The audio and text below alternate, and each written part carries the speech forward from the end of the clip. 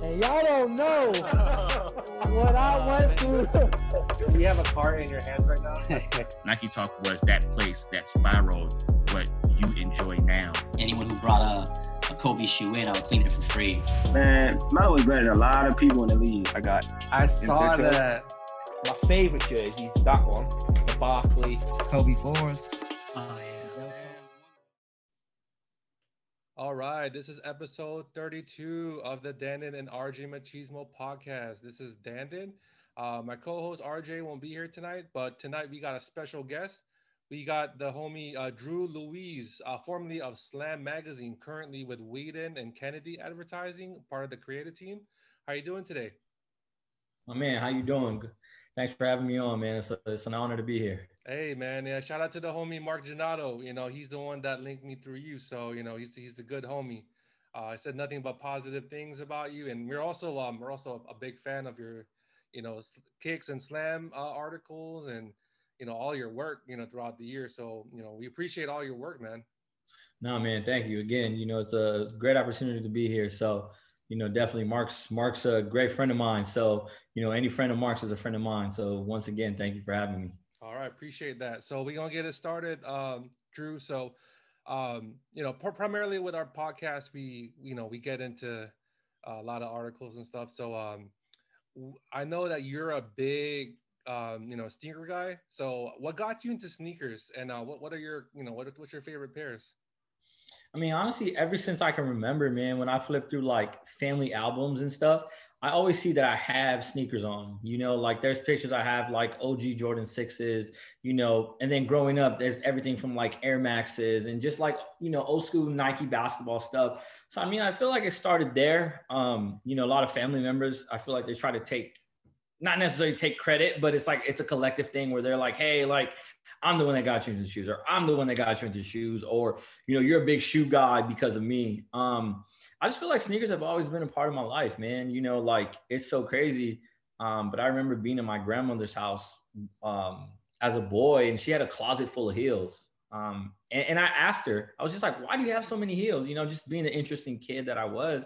And she was just like, you got to have a sneaker for every occasion. And I kind of ran with that. Like, as soon as she said that, I was like, you know what? Like, you're right. Like, I do have to have a sneaker for every occasion. It kind of turned into like an excuse of why I need more sneakers or why I needed more sneakers. You know, so as far as I can remember, like I remember my grandma, we would go to, we'd either go to the Slauson swap meet or we'd take 2 buses from South Central to the Glendale Galleria every payday. And she'd buy me 2 pairs of shoes. So, you know, it kind of just, it just started from there, just like when I fully remember. And then just like being older, I remember, you know, middle school was probably when I was just like heavily into sneakers. And like, I was just trying to buy anything I could with the money that I had. That's awesome, man. Yeah, I mean, I guess it's always nice that it stems off from family, especially you're talking about your grandmother and then, you know, your family members. So, you know, I've checked out like your work. You know, I know you're primarily, you know, you're a big fan of like Nike basketball and, you know, Air Jordan. So like, do you have like any particular pairs that you currently wear or, you know, what you currently like? I mean, I think, you know, when you look at, I guess, you know, someone like me compared to like, let's say Mark, for example, you know, Mark has a whole sneaker room in his house, right? Like Mark's an OG, right? So Mark, you know, he has years on me. Whereas like, I feel I don't have I don't have a whole sneaker room just because I feel like I can't have stuff that's just DS. Like I have to wear my stuff. To wear them. Yeah. As I've gotten older, man, I just like try to downsize. You know, I've tried to just like, I don't need every release no more. I don't need doubles of every release. Like I don't need multiple colors. So it's like, I kind of going through like this little minimalist phase in my life as I'm 30 right now. But it's like, honestly, I try to just have sneakers that I can wear for everything. So I think one of the sneakers that I'm in right now are, you know, the Off-White Prestos, the black pair. That's a sneaker that I can dress up. You know, I can wear out if I'm going out to dinner or something. That's a sneaker that I can wear to the market. So that's a sneaker that I'm probably in, I would say probably like 80% of the week, just because it's comfortable. And, you know, I go through phases where I'll wear stuff for a while and then I'll kind of like put it away. So I'm in those. I'm in the Stussy Air Force Ones. Nice. I'm in the Stussy Hirachis that just released earlier this year. And I think, I'm trying to think, what else have I been wearing? I think I've been wearing like, some dunks here and there, but I keep it between those four. And then like, again, the Stussy Spiridons. I'm a comfort guy, man, just like being on my feet and stuff. So I would say probably that's what I've been wearing right now. That's nice. And I know you're a big hooper too. So any sneakers that, if you do hoop, what sneakers do you hoop in? I mean, I've been playing in the Kobe 5s right now. So I got about 4 pairs at the house. I've been playing in the Undefeated pack. So I just broke out the white pair. I believe it was last Saturday. I was wearing the multicolored one. But I was like, I'm gonna give the white ones a run. But yeah, I mean, just being an LA guy, like I'm a big Kobe guy, so Kobe 4s and 5s are probably like 2 of my favorite basketball shoes, and some of Kevin Durant stuff. But what I've been wearing in lately has been Kobe 5s. Kobe 5. So how's the Pro Trolls like performance as far as like the technology? Is it much more responsive compared to like the original pairs? Yeah. So I mean, what pairs did I have back in, what was it, like 10? So when I was playing, I had the USA Kobe 5. That one was great. It was low to the ground, very sleek. Obviously, like at the time, the performance of it was crazy, just because it was like, wow, you have the Kobe 4, that's the low top sneaker. Then you have the Kobe 5 that goes even lower and lighter. So it's just like, it's different, but it was great. And what I remember, that pair compared to, the pairs now, it's like these new pairs are like extremely durable. I think that one, I feel like I kind of ran it into the ground, and I only had a couple wears in it, and it was just like they were separating, whether it was like on the toe box or they were separating, the sole was separating. I think the ones that I have now, like you can feel it. As soon as I put my foot in it, I was kind of just like, oh, like, this is really, really good. So again, I don't play as much as I did before. And maybe that's why, my shoes really didn't last. Mm-hmm.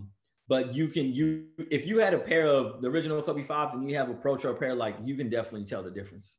That's good. Yeah. I mean, that's what I've heard, like the technology as far as like being responsive with the 4-foot zoom, and, it's the material too nowadays. Like I guess they try to revamp like the breathable mesh and, polyurethane midsole. So, I'm for like a true like hooper, like you and other people, they can definitely tell a difference for that. So that's what I've been hearing, and nothing but good, like, responsive reviews.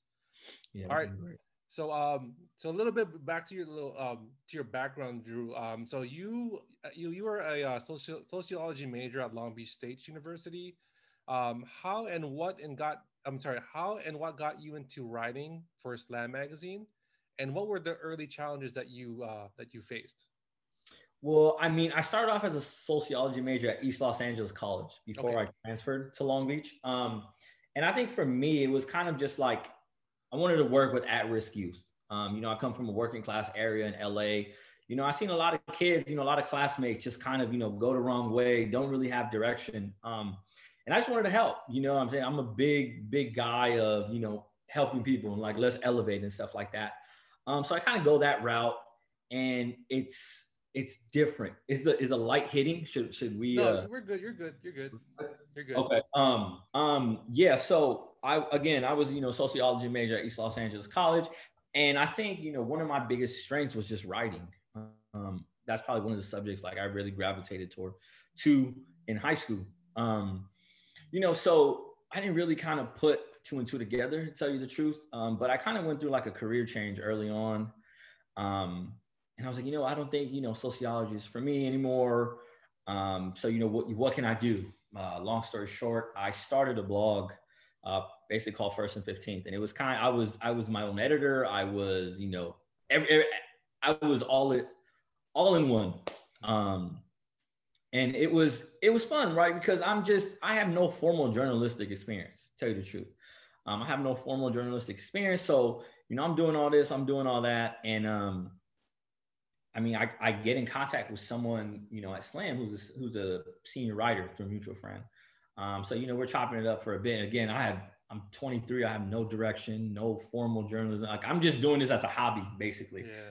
And he's kind of just like, hey man, it's like, you're talented, like you can write, like you can get a story out. Would you ever be interested in writing for us at Slam? And I was like, man, of course. Like, who hasn't grown up on Slam? You know what I'm saying? So, with that being said, it was kind of just like, he gave me, the cosign, and, I got there and stuff. And I was kind of getting, honestly, I was kind of getting the work that he didn't want. But, I went in, I had no ego. And I was just like, you know what? I just want to make a name for myself. I didn't go through the traditional college route because I was out of school. So out of school, no journalist experience, like he's co-signing for me. And I'm just like, hey, you know what? Like, man, this is my opportunity. It's the unconventional way, but I'm going to run with this and I'm going to use it. And I think, probably one of the biggest challenges was just like making sure that like I made it known that I belonged. Because again, I'm this kid that just got a cosign from one of the senior writers. Really no journalist experience, really no clips, other than, knowing little connections that I know within the basketball space and within the sneaker space. So it was just kind of just showing them that I belonged, that I knew what I was talking about. I know basketball, I know sneakers, I know the culture, I fit the bill. So I think that was probably one of the earliest challenges that I felt. But again, the thing for me is like, I have a saying that says, if you give me the opportunity, the rest will take care of itself. So as soon as I got the opportunity to really, really show that I knew what I was doing and that I was talking about, obviously I got that trust, and I've just, it just elevated from there. That's great. So basically, like you're saying, you put in the work, right? And the work just does the work for you, as long as you continue to just grind it. Did you ever feel like did you feel any pressure, with the, working for Slam magazine and, having that, recommendation from that senior writer, giving you that opportunity? So did you feel any pressure in the beginning? Well, I think obviously you feel the pressure of like, I have to make him feel good, right? Because I don't want to come in, half-ass stuff, not know what I'm doing, because not only am I representing myself, I'm representing the company. You know what I'm saying? So to kind of have all the great lineage of writers who had the opportunity to work at Slam, you kind of feel honored, right? It's an honor to be there.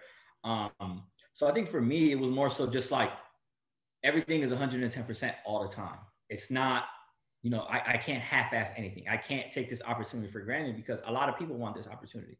A lot of people wanted to write for Slam. A lot of people want to cover media events as a part of not only just a media company, but I feel like Slam in general.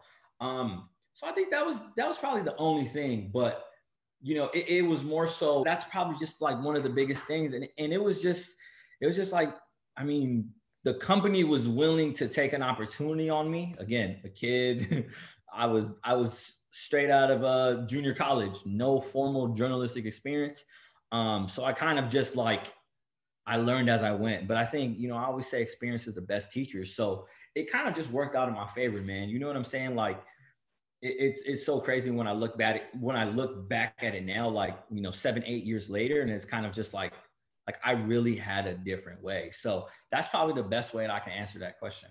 Yeah, I guess your unorthodox way of like putting your foot through the door, as far as like entering the world of like sports journalism, and the fact that you have a passion for sports, you have a passion for storytelling, you have a passion for admiring sports athletes. So I think that all ties in to your body of work. So it kind of shows like everything just happened naturally, and everything, all the good vibes just basically just happen for you. So much props for you, man. Thank you, man. I appreciate that. All right. So your first sneaker review was the KD8 in 2015. So as a sneaker enthusiast and a hooper, what was that experience like covering a major NBA superstar like Kevin Durant, and with his own signature line? I think it was great, because I think prior to that, I may have had, I would say like 3 stories online. And it was funny, like the way that story happened was, I was actually on vacation, and I came back. I would say I probably came back on a Tuesday or Wednesday. I couldn't tell you off top, but I come back. I'm coming back from Costa Rica. I land at LAX. My phone, I start to get service, and I just like emails start coming in. And the thing was, my Gmail is like my primary. That you could say that's like my professional Gmail account. And I think at the time, when my notifications would go off, I knew that it was an opportunity because I never gave nobody that email. That was strictly for business, right? That was all the Slam guys had it. So once I, once I got that email, I saw it was from a rep at Nike who was just like, hey, Kevin Durant is unveiling, KD8, and he's making different stops around California. He'll make a stop tomorrow on Fairfax in LA, at X time. It basically was kind of like a group setting. I hit up, the editors. I was like, hey, KD's throwing an event. Cool if I cover it. Yeah. One of the guys who was there, Abe Schwadron, kind of, hit me on the side and was like, hey man, like this could be a potential, feature story for our latest. It was summertime. So it was like our latest Kicks mag. He was like, I think this is something, you can do. And I guess I wasn't thinking that far. And I was just like, what, like, no, like, you're right. Like, okay, I'm down. So, we go through the whole thing, and it was a consumer event. So it's not like I got one-on-one time with KD. It's kind of like a group media session for about, 10 minutes. I asked the first question, and I just have my recorder, my voice recorder recording. So he's there, he's talking about it. And that was actually the time where he was going to sign with Under Armour. Like it was Under Armour and Nike kind of battling it out. And, he continued to stay with Nike. And that was cool. And then it was just like, I got home and it was like, okay, I got to write this thing now, right? Again, I don't have one-on-one time with him. So my voice recorder is kind of like shaky. I'm pulling everything I did. And then it was like, well, this isn't going to be enough for a, 1,400 page spread. So I'm kind of like, okay, like now I'm scrambling, right? It's not like I can call, hey, can I get some time with KD? It's not like that. But the good thing was Nike had a podcast at the time. So him and Leo Chang are talking. So, I was able to pull quotes from there. I was able to pull quotes, from Nike's site. And I think like it kind of worked out in itself because the previous editor-in-chief, Ben Osborne, was kind of like, hey man, like this is what it is. It's 1,400 words. We need it by this date. You're doing the KD8. And it was just kind of just like, I felt like I was back to square one because now I'm doing something for print. Right. And it's like, this was my first print piece. So again, I set the bar extremely high on myself. So when I finally was done with it and send it in and kind of didn't hear anything back in terms of like edits, I was like, okay, like I'm good. And then it finally comes out to print and it's just, front and center. And I'm just like, wow, my first print piece. So that was, that was a special moment. And I think that's, if I'm not mistaken, that's still on my portfolio just because, I like to track, where I started to where I've been. So, the story on the KD8 is definitely up there when it comes to top stories. Man, that's awesome. So was that posted through Slam or is that posted through Kicks? That was in Kicks 18, if I remember correctly. So I think it has John Walls on the cover. Yeah. Yeah. So it's Kicks 18. I think there's like a little thing. It was called like Off the Bench. Okay. And they like feature me right there. Like it's so funny when I look back at it now. So like, what was your reaction seeing your name like printed on a, prestige magazine like Kicks and Slam? So what was like your reaction when you see your name and then your article, on there? I mean, honestly, it was surreal, man. You know what I'm saying? Like it was really just like, it was a testimony to like all the hard work and just like being available and wanting this opportunity. And once the opportunity came, I was just like, man, this is great, right? You kind of just like, you look at it and it's just like that says Drew Ruiz. You know what I'm saying? I had friends, hitting me up, and I think the love on it was great because, I had supporters from day one. and it was just like, man, like, this is dope. Like, you keep making the city proud, stuff like that. I tried to buy up damn near every magazine that I saw at the time. I was going to like Barnes and Noble. I was going to, all these spots. And I remember, I think one of the Barnes and Noble employees was like ringing me up, and I probably had about like anywhere from like 6 to 8. And he kind of like looked at it funny, and he was just like, did you come out in this magazine, or what? Why are you buying so many? And it was kind of just like a little humble brag where it was like, oh, I wrote an article in it, but it was great, man. It's still surreal. I feel like there's times where I'll flip through it, and I'll just be like, it's crazy to see how far I've developed, as a writer, because that story was back in 2015. So, that's over 6 years. But again, it's just surreal. Like, see my family, proud of me. My grandma, when I showed her, she was just like, ecstatic. So it was just moments like that that really, really made me cherish that specific time. But it was like, okay, I got one, like, let's keep the ball rolling. It wasn't anything like, oh, okay, I got one, like I can breathe, I can chill. Like, nah, like, let's keep going. Like, I got a taste of it, so I just got even hungrier. That's cool, man. Man, actually, I'm a big fan of Kick, so I actually collect all of them. When I come back home, because I'm from Maryland, it's in my old my parents' house. Maybe I can have you like sign it. You know what I mean? Because that'll be dope if I can get that signed. That'd be great, man. I mean, like I said, I'm. It's like I would assume that you would want KD's signature, but no, man, my mind, I want the guy that wrote the article. You know what I mean? That's So, love. I appreciate that. Yeah, man, definitely. All right, so next question for you, Drew. You've covered a lot of sneaker events, such as you did the 2016 Space Jam 11s, you did the LA May Jordan Brand release party, and you also did the retrospect at the Gnome Gallery in LA. So which one was your favorite events that you attended? I feel like the Space Jam one was probably cool, just because the way Jordan Brand went out and did it. And I feel like if you know Jordan Brand, it's it's basically second to none, man. Like, they're gonna go ham, and that's what they did. And the moment started on a Sunday where they had invited us out to the Warner Brothers studio.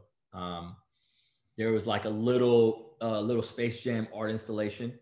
Then we go watch the film. So we go watch the film. There's kind of like a little Q&A after.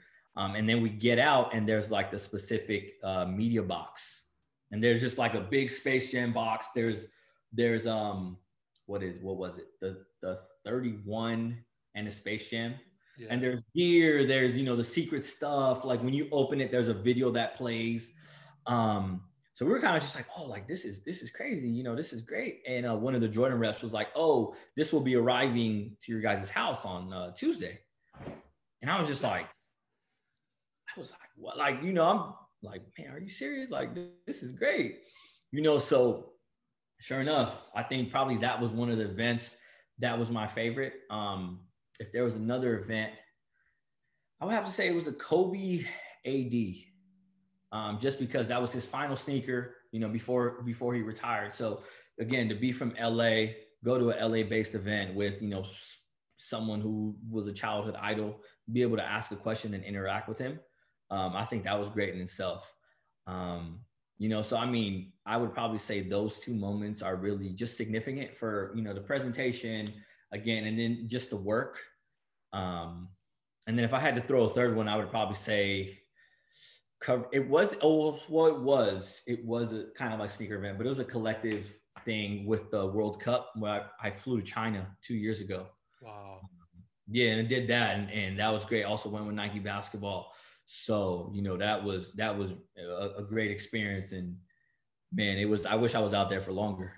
Yeah, because I know basketball's life over there in Asia, because China, Hong Kong, Philippines, Japan, that's like the first and last sport, for a lot of like young aspiring hoopers and, old heads and all walks of life. I mean, that's all like the universal sport for Asia, which is basketball. And China is just huge with, they adore Kobe, they adore KD, all the Nike athletes, all the, Adidas athletes. It's wild.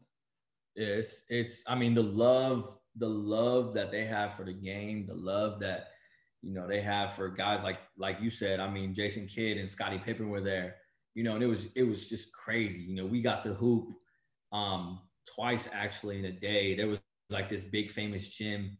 I don't know where exactly, but we played against some locals from China, and then we went to an outdoor court, which was basically like the Venice Beach or the Rucker Park of China. Right. So we got to hoop out there.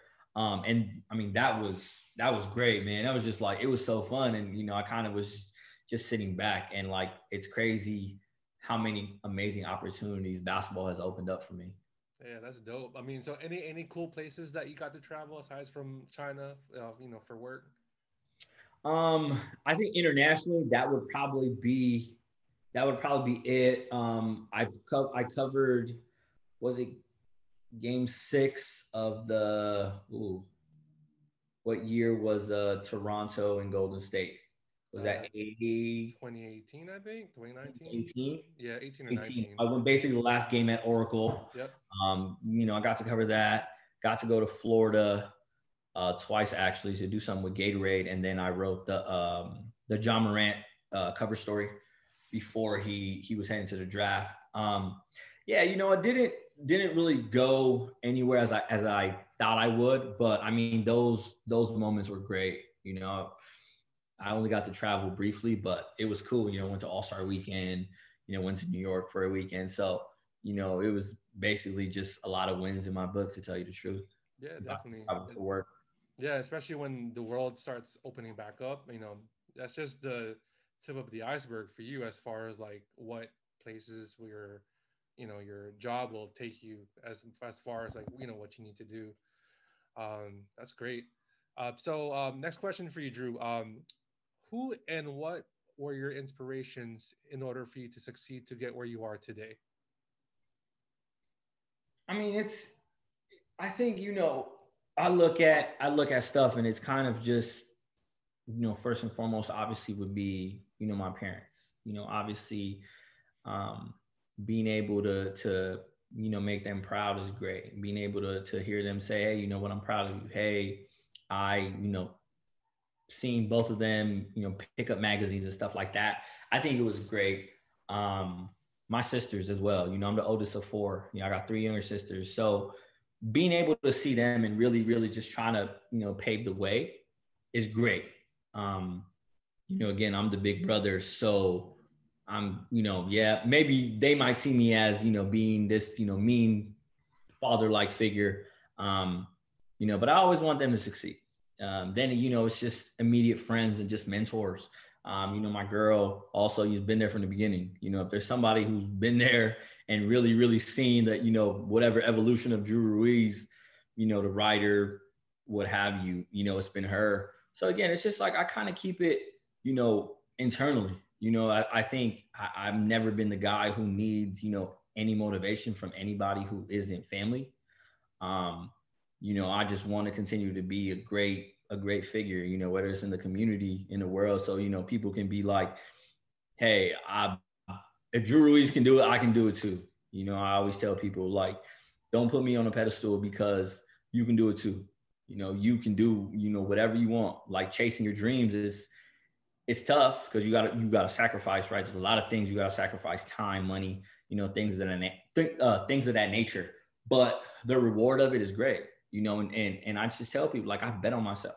Like, there's nothing you can tell me, like, I control my own destiny. So I told myself, everything I'm doing now, in some capacity, I was just like, I'm going to do it. But in the beginning, it was kind of weird, because I wasn't there yet. So, to some people, it was kind of just like, maybe you're aiming a little too high. Like, maybe, maybe you got to pipe down. But it was just kind of like, man, I'm gonna get there, like off top. Like, I'm getting from point A to point B. It might take me longer than, somebody else, but I'm gonna get there, and I'm gonna show you, like, hey, like, I'm Drew Ruiz from Bell Gardens, California. You know what I'm saying? Like, it's just what it is. And I think once you have that confidence in yourself, I mean, sky's the limit. That's dope, man. Yeah, and it's just gonna keep going. It's just gonna elevate yourself. You know what I mean? As far as like, you put in the work. And like you were saying, you bet on yourself. That's the one person that, you know, if there's one person that you want to bet on, just like what Vanessa Bryant said on that speech for Kobe in the Hall of Fame, you know, it's that person that you want to just bet on yourself, right? So like that Mamba mentality, you just gotta keep grinding, right, until you get where you want to be and never being satisfied. Yeah, So for sure. that's great. So next question for you, Drew. So you are the you're the Drew League social media content editor, and you know, which was to showcase the league, the summer league. So how important was for you to show the world what that league is all about? I think it's extremely important because I think, you know, if you're from LA, you know the Drew League, you know the history of the Drew League, you know the players that have come through the Drew League and how special it is, you know, not only to basketball, but to the city of Los Angeles. So I think, you know, when I got on, one of my biggest things was, yeah, everybody in LA knows about the Drew League, but now let's make it global, you know? So I think that was around the beginning that companies were starting to use Snapchat. You know, companies were starting to give like that day-to-day life. And it was a perfect opportunity for me because I kind of was given the keys to just like, hey, like, you know, do what you do. So I went ahead and I just wanted to show people like what the Drew League was all about. So I always say like, let's make it global. Let's make it global. Like I wanted to do a job where somebody would be like, I want to take a vacation to LA and I want to hit the Drew League because of what I'm seeing on their social channels. You know, and I work with a great team. You know, I work with a great team of creative individuals from the city. So, I mean, to tell you the truth, like we just we have the same mission and stuff. So, you know, the Drew League is what it is because of these great individuals that I work with. That's dope. So I know with the pandemic, I'm assuming that Drew League wasn't available, right, last summer. Physically it wasn't, but we still had, we basically did like a content series. Okay. And I don't know if you followed all along last year, but we did, there was just like key moments that we highlighted. Okay. So whether it was just like when KD came through, when LeBron came through, and then we had like a Mamba Week tribute. So we just try to, you know, stay on digitally, but in terms of games, there was nothing, man. And I think it was tough because I'm entering my 6th year. So, you know, there's been 4 straight years that I didn't have a summer, right? I was at the Drew League every summer. So to kind of not have a summer, it was like, okay, what do I do now? When the world is on lockdown, it's like I had so much free time on my hands, but you know, it was great that we were able to still, you know, work in some capacity. So, you know, again, that's great. And I'm excited for year 6. That's awesome. So hopefully, do you think it's gonna open up as far as like, you know, having a Drew League and having like fans in attendance for the summer? Yeah, I don't know, you know, the full logistics of it, but I know that we're starting back up towards the end of June. So, you know, that's a plus. I know so many people are itching to get out and, you know, not only play, but I mean, to watch. Again, I don't know how it's going to be due to regulations, if there's going to be limited capacity. But I think that's something that, you know, we'll talk about within the next coming weeks and just, you know, plan accordingly. That's awesome, man. Yeah, hopefully, yeah, would like to attend a game or two. You know, hopefully, like since it's gonna be your last one, you know, hopefully we get to see each other over there and, you know, just to say what's up. Definitely. For sure. All right. So next question for you, Drew. In your profession of covering the NBA, you know, with Slam, and how important is it for you to create your own opportunities? I mean, I think it's very important. You know, it's very important because you have, you know, I think for me, you know, I can only speak solely for myself. You know, I was just trying to make a name for myself. You know what I'm saying? So when I introduce myself, like, you know, hey, I'm Drew Ruiz. Hey, how you doing? All my socials are Drew Ruiz. So in some capacity, like I want my name to, you know, not necessarily, yeah, I want it to hold weight, but I want it to be like, oh, like Drew Ruiz, he does NBA related stuff. Drew Ruiz does this, you know, so it's important to really establish yourself in whatever you do, whether it's, you know, you want to do editorial, whether you want to do, you know, digital stuff. I think it's very, very important to, you know, set a foundation and, hey, this is who I am. This is what I do. You know, in the whole 9, because I feel like, I guess sometimes people can get lost in the shuffle. You know, and I think for me, I've always made it a priority to say I'm Drew Ruiz first and foremost. I'm not Drew Ruiz from X. I'm not Drew. I'm not. You know what I'm saying? Because Yeah. I've been me before I've been, you know, before I started working at certain companies. You know, so I think that's probably one of the biggest things. Just, you know, remaining true to myself. You know, and doing things like that, and continue to, you know, just make a name for myself, make my presence known. You know, help out in any way that I can. Because at the end of the day, like, I just want to, not only do I want to win, but I also want to see, you know, people around me win as well. So do you think, you know, in your profession, like networking is, you know, is major key as far as like helping, you know, helping your colleagues out, helping a friend out, you know, maybe hopefully, you know, also like creating avenues for, you know, for opportunities for others? I think it's extremely important, to an extent. I would say that. Again, I'm all for networking. I'm all for, you know, I've done it even before it was, you know, I knew what the word was. But I feel like, you know, there's very, very, I guess there's like boundaries, right? You know, this is a relationship based business.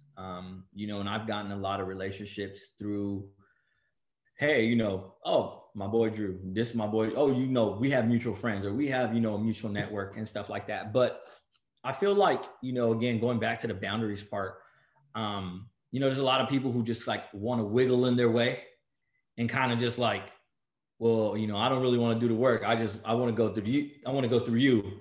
And you know, it's tough because, I mean, if it was up to me, I'd bring everybody on, but, you know, sometimes it doesn't work like that. You know, so I think, you know, obviously networking is extremely key. You know, surround yourself with people within the industry. You know, I've never been a person who has dogged anybody. I've never been a person who hasn't given anyone the time of the day.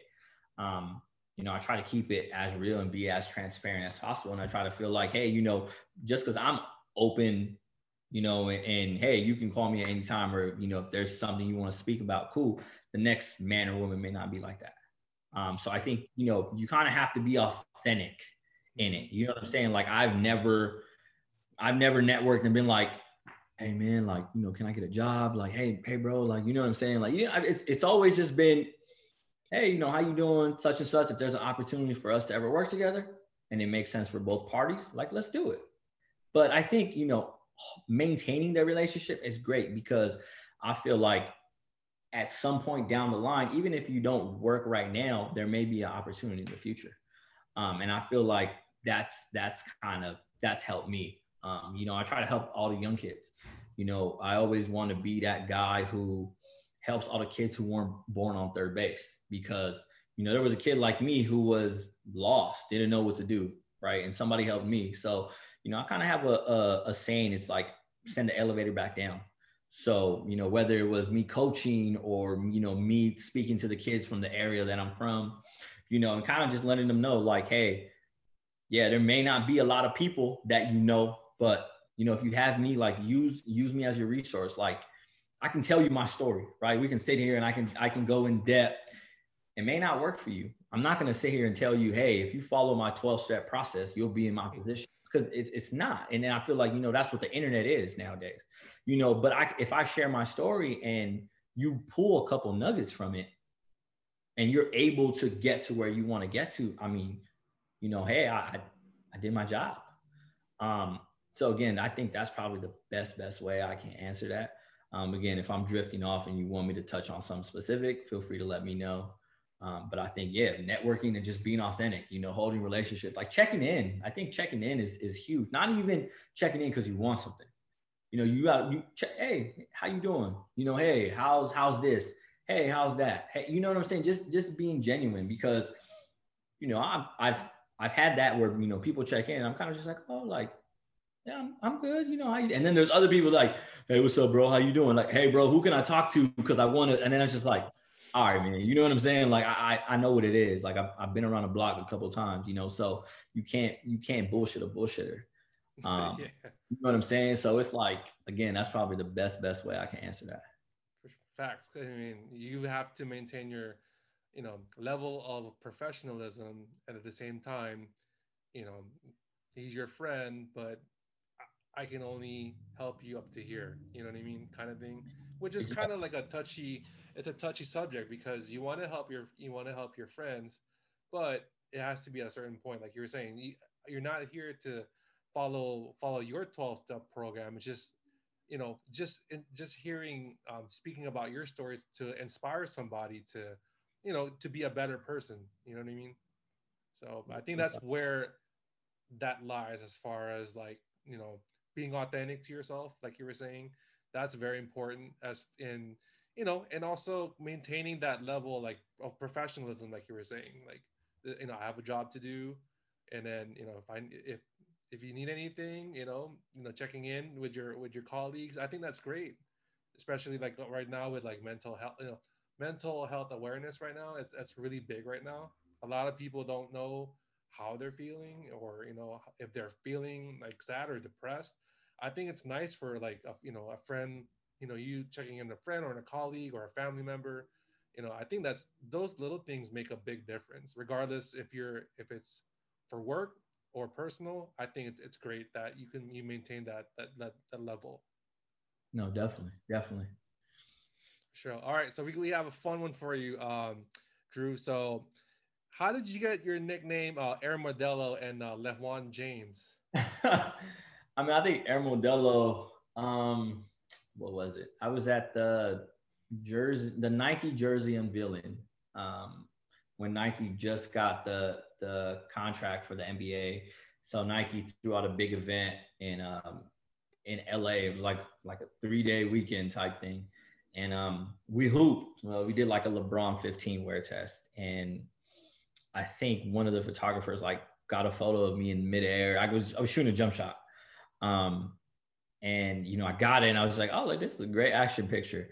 And I kind of just like I was thinking of a caption. And I mean, I think if you follow my Instagram, like I don't put long captions. Like, I kind of keep it short and concise, short and sweet. And I was just like, well, I love Modelo, like, and I like I love to just clown. I'm a big clown. If you truly know me, I'm always just joking and stuff. So I was just like, I stumbled across Air Modelo, and it was just like, it stuck. Like, it was crazy because it was just like something random. It stuck, and it was just like people started calling me it, and I kind of just like I ran with it, right? Like I love drinking Modelo, right? Things like that. So I think that one stuck. I feel like LeJuan James, that's more so like I feel like Mark gave me that nickname. Because I'm trying to think, like, I don't remember where I got it or what I may have said or what I may have done, but I'm all about like just anything that rhymes, and it kind of like sounds. I guess what I'm trying to say is like LeJuan James. I'm Mexican, right? Like, there's a lot of Mexicans named Juan. I mess around and I call myself like Drew Doncic sometimes, like Kyle Kuzma. You know what I'm saying? Just like little stuff like that. Again, I like to just play around. So yeah, I think Air Modelo was self-given, and so many people like there's so many people I know that they call me that. LeJuan James, I think that's more so like I kind of bring that out a little like here and there, but I feel like that was the one that OG Mark gave me. Definitely, yeah, man. Yeah, hopefully we may need to not trademark it, but maybe put on the back of a jersey. The jersey that'd be dope. You know what I mean? You have a Modelo beer as like your number. Yeah, I mean, the only thing is I just don't want to receive, like a cease and desist from. Oh, there you go. That's it. Yeah. So, like I said, I haven't received anything yet, so Okay. I'm just happy with it. Yeah. Yeah, I mean, it's just a nickname. You're not like publicly not like copywriting or like Yeah. trademarking it. All right, so we're almost towards the end. You really appreciate your help. So, so you also give back to the community that you were saying by volunteering to coach for your local high school basketball team during your free time.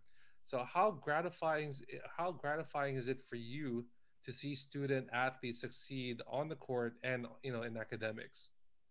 Man, it's great. It's a great feeling. You know why? Because I had a lot of great mentors in high school when I was a senior in high school. So I had guys, looking out for me, whether it was, giving me rides home, getting food, kicking down clothing, and just kind of just inviting me and really, really taking me under their wing. And again, I'm a big believer in paying it forward. So, you know, when the opportunity presented itself and I could coach, I was just like, you know, it's basically like now or never. You know, I love basketball. I'm a basketball junkie.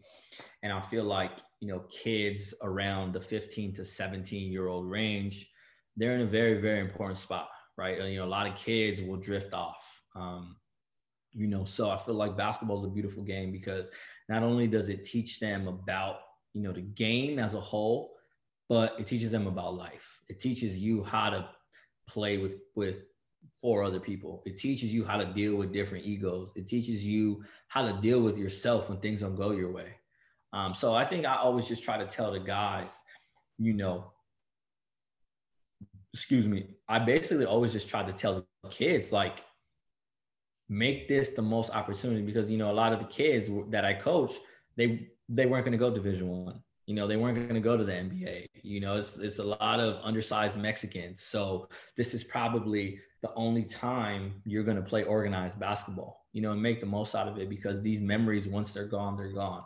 So to be able to see a kid who was struggling with his jump shot earlier in the year or struggling with trying to handle the offense and trying to navigate, you know, coach getting on me and I got to worry about these four guys and then seeing him progress through the year.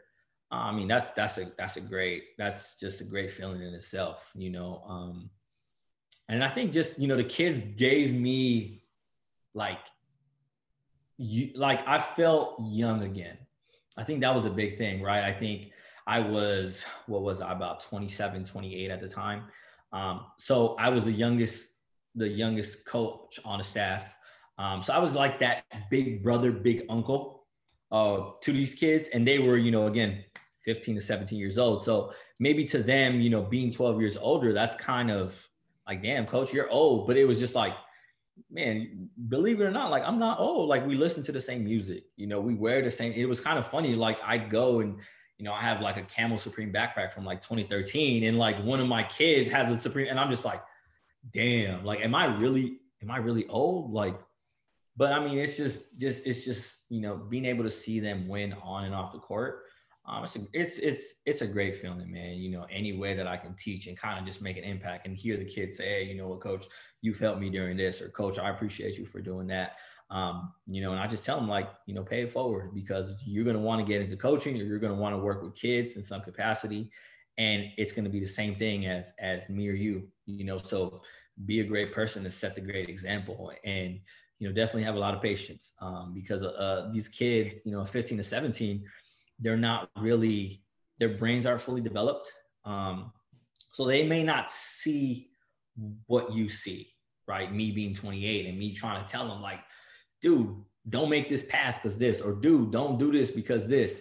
And then it kind of takes them about 4 to 5 times. It's like, oh, okay, coach, I know what you're talking about now. And it's like, just trust me. You know, so again, going back to it, it was great. I don't do it anymore just because my schedule's got a little hectic, but you know, again, I pop my head into the gym every so often I can.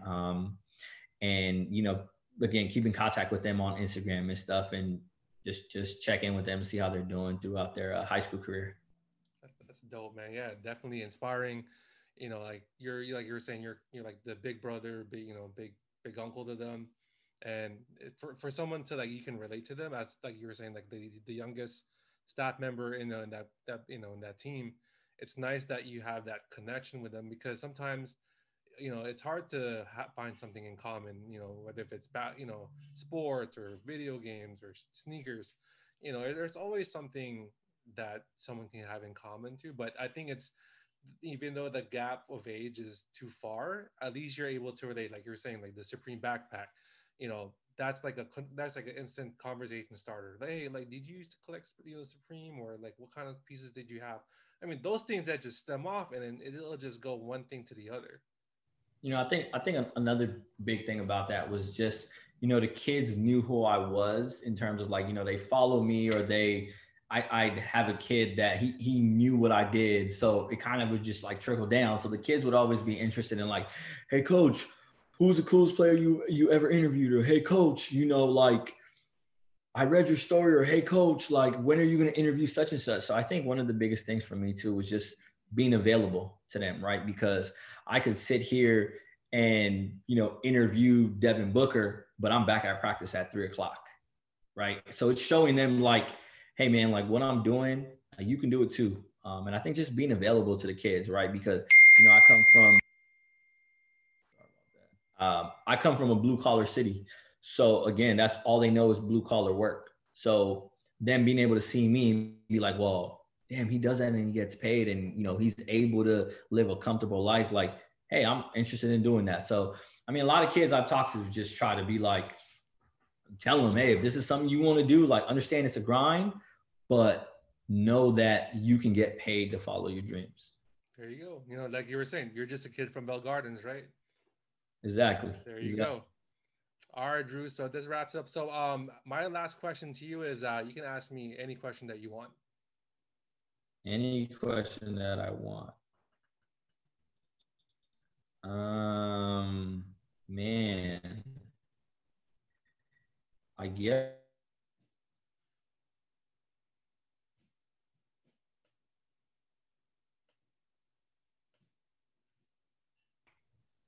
Nope. You there? Yep, I'm here. Okay. Oh, is that your phone? Yeah, no, I was trying. It kind of broke off. I asked the question and it kind of Oh no, it's okay. Yeah. Go ahead. Just repeat it. Yeah, no, I was saying what are like top 5 pairs in your collection? Top 5. Sentimental or you want to do like sentimental or just what I like must have as far as like in my collection? Honestly, I'll leave it up to you. All right, so I'll say like top 5 that like sentimental to me. I would say in no order. My first pair of Jordans that I purchased to myself would be the 2000 Air Jordan Concord 11s. So I bought those at Foot Action. That was when sneakers came out on a weekday, on a Wednesday. A lot of people didn't know about that. Yeah. So those mean a lot to me. To this day, I still have them. You know, they're just like not dog, but they're kind of like piss yellow with the soles, but still got the retro card and everything. So those I like. Yeah, so that would be one of them. Second one, I'm also a big fan of the Flint 13. So I would say not these retros, but the 2005 retro pair, the one with had like 3M on them. So those I like them a lot because like for me, like back in '98, like I didn't have a job, right? So like for someone like me, like you would have I will only depend like birthdays and holidays to get save up. But during that time, I think it was like All-Star weekend, like I was pretty much broke. So I didn't have like money, and I always see people in like high school like wearing them. So I always told myself, you know what, one day like when I have a job, I'm gonna get them. And then when they retro, in 2005, it's kind of like you felt like nostalgic, like I got something that I always wanted by just like trying to just grinding, man, like working working towards it. And then my third pair, man, it's a good question. I would say a pair of Kobe's. My favorite pair right now would be the Kobe Force Pop, the playoff packs. So I like those. It's a clean colorway, man. I mean, he didn't really wear them. I'm not sure if he wore them during the NBA season, but I think it was during that time when it was like the MVP puppets. You still remember that when Kobe won his what was it his fourth championship when they were doing the MVP puppets.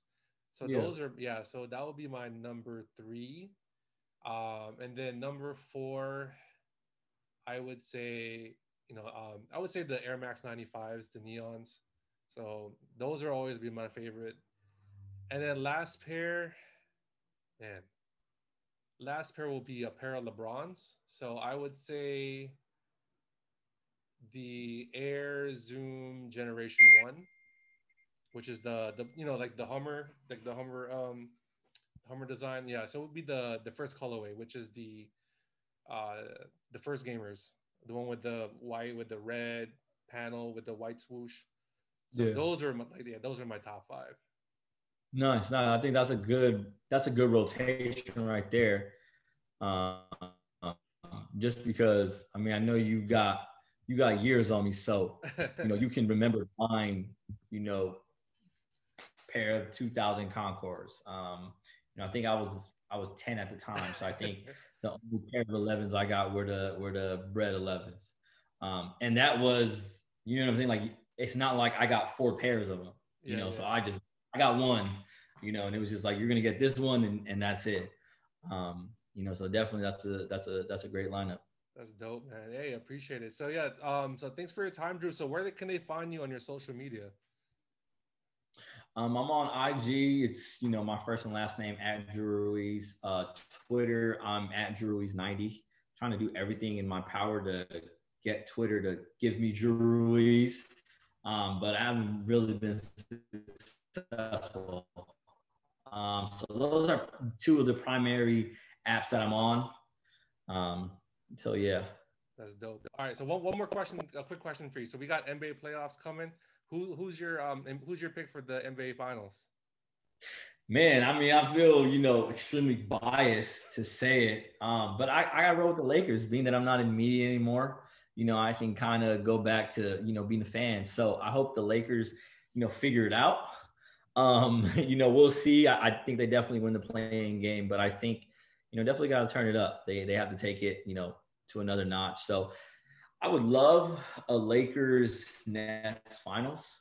I feel like along with NBA fans all over the world, would love that. The NBA itself would love that because the ratings would be crazy.